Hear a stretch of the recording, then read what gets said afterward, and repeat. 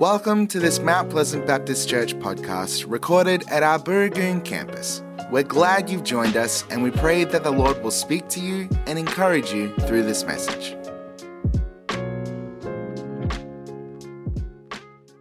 Abraham and Sarah trusted God for the promise of Isaac, and they believed that God was faithful. So today we're going to take a few minutes to have a look at the life of Isaac, a man of promise.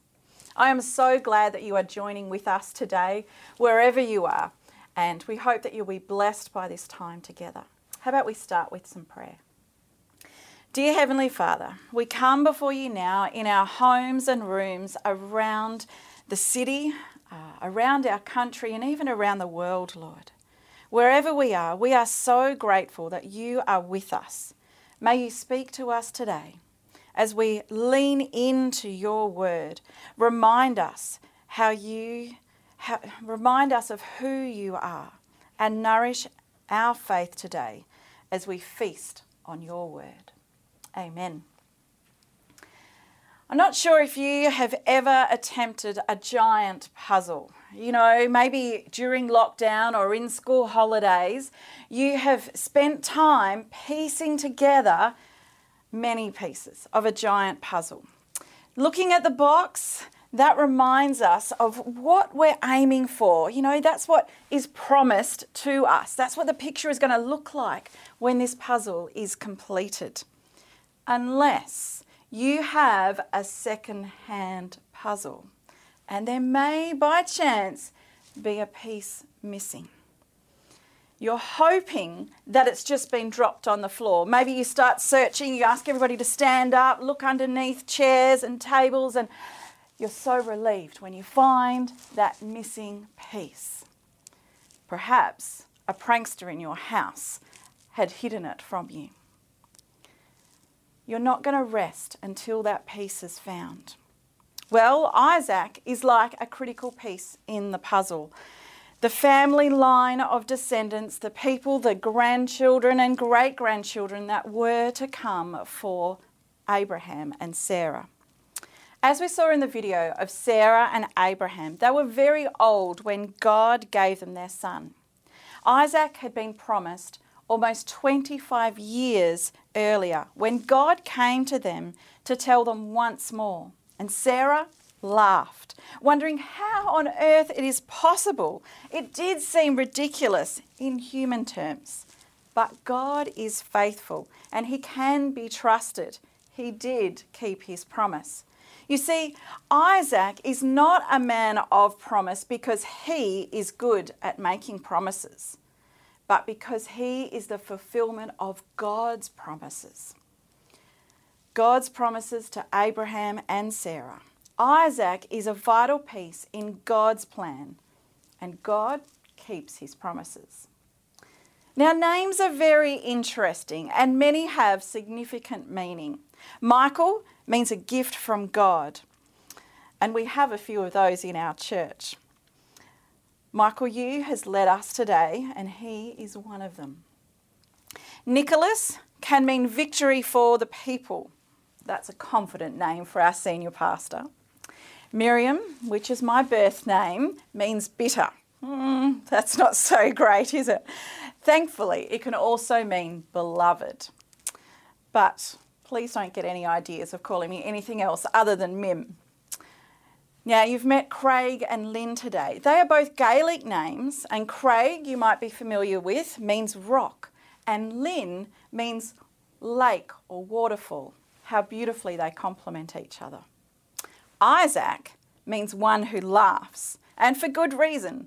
Laughter was part of Isaac's life. Have you ever found yourself full of joy and pure delight in your circumstances, so much so that your face doesn't just smile, but it bursts into laughter?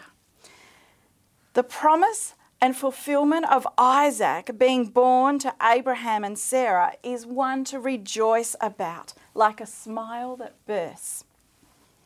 God declares Isaac is the name of the son that they would have in Genesis 17, verse 19. When God said, "Yes, but your wife Sarah will bear you a son, and you will call him Isaac." I will establish my covenant with him as an everlasting covenant for his descendants after him. Abraham had already laughed about the idea in Genesis 17, verse 17. And in Genesis 18, verse 12, Sarah laughed at the news. But their laughter wasn't one full of joyful hope. They both thought it was ridiculous and impossible to have a child in their old age. They were almost 100, which is a significant age to start having children, to be first-time parents. So they laughed. And when Isaac was born, we read in Genesis 21, verse 6, that Sarah declared, God has brought me laughter, and everyone who hears about this will laugh with me. And of course, we do rejoice and are amazed at God's divine provision of a son, an heir to continue the family of Abraham and Sarah. A laughter of joy, amusement, and awe. There are 3 significant events in the life of Isaac. To find them, we don't need to go to the registry of births, deaths, and marriages. We can continue reading on in Genesis to read about Isaac's birth, death, and marriage, because it shows us how God fulfills his promises in the life of Isaac. The birth of Isaac is one part of the puzzle, as God fulfilled his promises through the line of Abraham.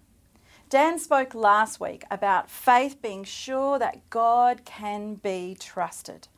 God is faithful to bring about his plans, even for Abraham and Sarah to have children in their old age.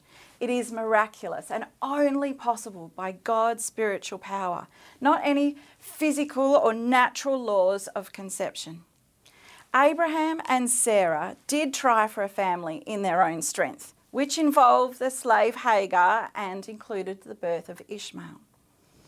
But as promised, God provided a son for Abraham and Sarah. It just took them a little bit longer than perhaps they had expected. 14 years after Ishmael was born, Abraham and Sarah gave birth to Isaac. And during the celebration feast of Isaac becoming a boy, no longer a baby, and children back in those times would be weaned from about 3 to 9 years of age.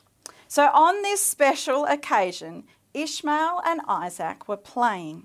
And Ishmael laughs. Now, some translations say that he was teasing or mocking Isaac, but no matter what the laughter was about, it stirred up jealousy in Sarah, and she totally rejects Ishmael and Hagar from their family. God speaks to Abraham at this time and again assures him not to worry about Ishmael, and he actually says that his descendants will become a nation of people too. And God reminds Abraham to stay focused on the fulfillment of God's promises, and that Isaac will be the one who carries his name and the promised inheritance of blessing. So the focus remains on Isaac.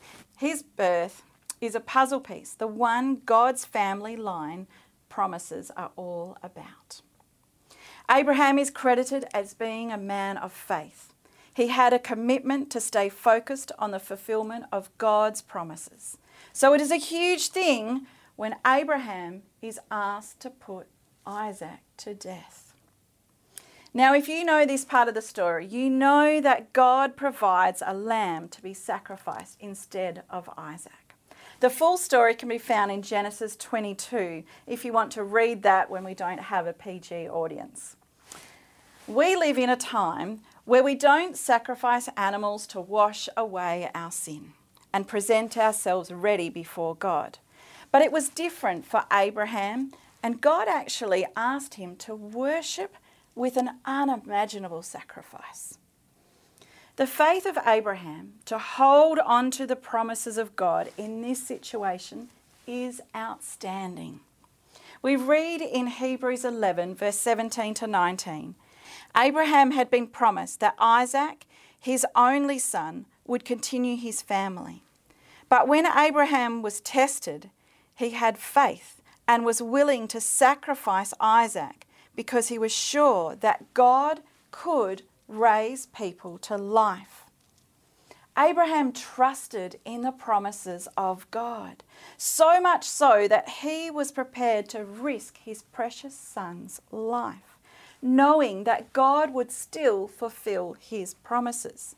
I often wonder how it is possible for him to be so full of faith in God, given the significant problem that he faced. Satan wants us to focus on the problem, not the provider. Abraham clearly held on to God to provide, not the problem of his son being in the place of a lamb. Jim Cymbala, in his book Fresh Faith, writes, Satan constantly points to what seems to be rather than what God has promised to do. If we stop spending time with the Lord in prayer, the concerns of the physical world snatch our attention and dominate us, while the spiritual senses deaden and the promises fade.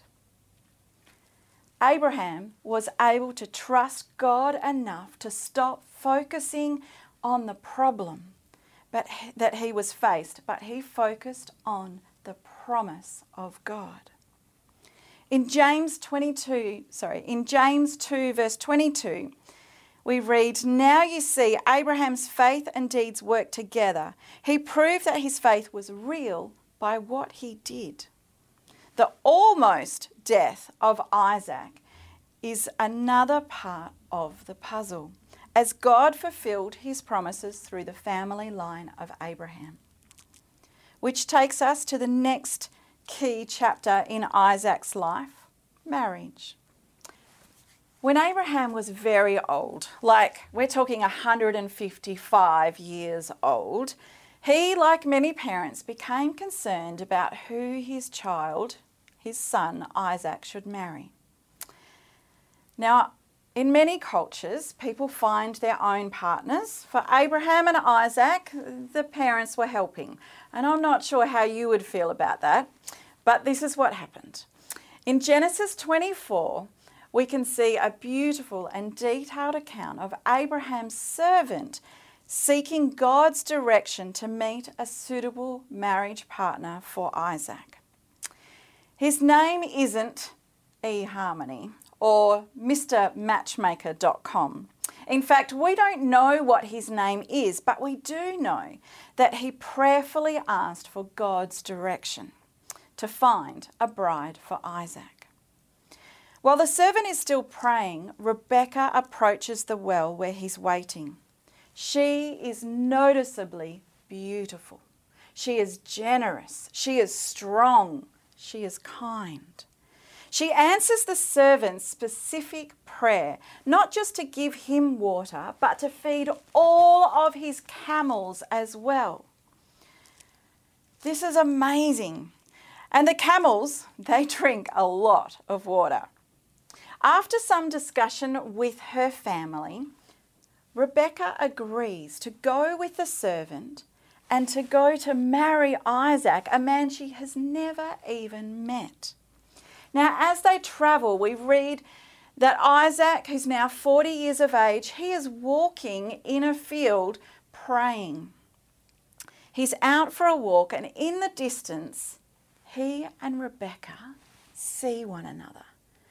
Now, we don't know if they gasp as they spy one another. We don't know if they ran towards one another. And if it was, a romantic movie, then maybe they would, and they'd go walking off into the sunset together to live happily ever after, as some beautiful music plays. But their story doesn't end here. They do marry, they do love each other, but for the next 20 years, they are unable to have children. In Genesis 25, verses 7 and 8, sadly we read, Abraham died at the ripe old age of 175, and he was buried next to Sarah. Both Abraham and Sarah died before seeing the fulfillment of God's promises to have children that outnumber the stars in the sky. They didn't even get to see their grandchildren. Going on to verse 21, we read the reality of Isaac and Rebekah's circumstance. Rebekah still had no children, so Isaac asked the Lord to let her have a child, and the Lord answered his prayer. Before Rebekah gave birth, she knew that she was going to have twins because she could feel them fighting inside of her. Verse 24 says, when Rebekah gave birth, the first boy was covered with red hair, so his name was Esau. The second baby grabbed onto the brother's heel, so they named him Jacob. Isaac was 60 years old when they were born. The next puzzle piece is in place. Isaac has children through which the blessings of God and his promises could be passed down to the descendants of Abraham. Abraham, Sarah, Isaac, and Rebekah all had to hold on to God's promises even in the dark, when they didn't know how or when God would fulfill his promises and meet their need to have descendants. Faith, according to Hebrews 11 verse 1, says, faith makes us sure of what we hope for and gives us proof of what we cannot see. Or in the NIV it says, now faith is confidence in what we hope for and assurance about what we do not see. Sometimes we might feel that we are lost in the dark too. Faith might waver. So looking at the biblical account of Isaac nourishes and strengthens our faith. His birth focused on the fulfillment of God's promises. His almost death focused on the promise of God, not the problem. And Isaac's marriage reminds us to hold on to God's promises even in the dark. God doesn't always say yes to our requests, but he is faithful with his promises. Through Isaac, the man of promise, God proved faithful to his declaration given to Abraham. From this family came the great nation of Israel. They have been a blessing to so many, and the greatest blessing of all, Jesus, who was born into this family line. So we can see from the birth, death, and marriage of Isaac, God's promises were coming into reality. They were being fulfilled in and through him, Isaac, the man of promise. Galatians 4 picks up on this interesting parallel between Ishmael and Isaac. In the scriptures, we learn that Abraham had two sons. The mother of one of them was a slave, while the mother of the other one had always been free. The son of the slave woman was born in the usual way, but the son of the free woman was born because of God's promise. All of this has another meaning as well. Each of the two women stands for one of the agreements God made with his people. Hagar, the slave woman, stands for the agreement that was made at Mount Sinai. Everyone born into her family is a slave. And in verse 26, but our mother is the city of Jerusalem in heaven above, and she isn't a slave. God established the law on Mount Sinai with the 10 Commandments when they were given to Moses, and he knew that no one was able to keep up to that standard of living all of the time. People can be slaves to the law and never meet God's standard. His standard of righteousness. We're never to be good enough or right enough. We don't have freedom in our own strength. Paul explains in Romans chapter 3, verse 23 and 24, God treats everyone alike. He accepts people only because they have faith in Jesus Christ. All of us have sinned and fallen short of God's glory, but God treats us much better than we deserve. And because of Christ Jesus, he freely accepts us as free from our sin. Faith in Jesus, faith in the promises of God brings freedom from the law of sin. And in Romans chapter 4, verse 23 and 24, we understand the words, "It was credited to him," which is Abraham, "were written not for him alone, but also for us, whom God will credit righteousness. For us who believe in him who raised Jesus our Lord from the dead. He was delivered over to death for our sins and was raised to life for our justification." We can be right with God and set free in a miraculous, only possible by God kind of way, being born into God's family, even though it seems impossible, even in old age, or if we seem far from God. Maybe we know how much we've disobeyed God and we know we don't meet his rules and his standard. He provided Jesus to be the sacrifice for us, so our relationship with our Heavenly Father can be restored. Romans 8 verse 32 explains, "God did not spare his own son, but gave him up for us all." Isaac, the man of promise, points us to Jesus. We can have a new birth into God's family. His death brings us new life. And while Jesus didn't marry on earth, the church is his bride, and those who love him will be united with him for all of eternity in heaven.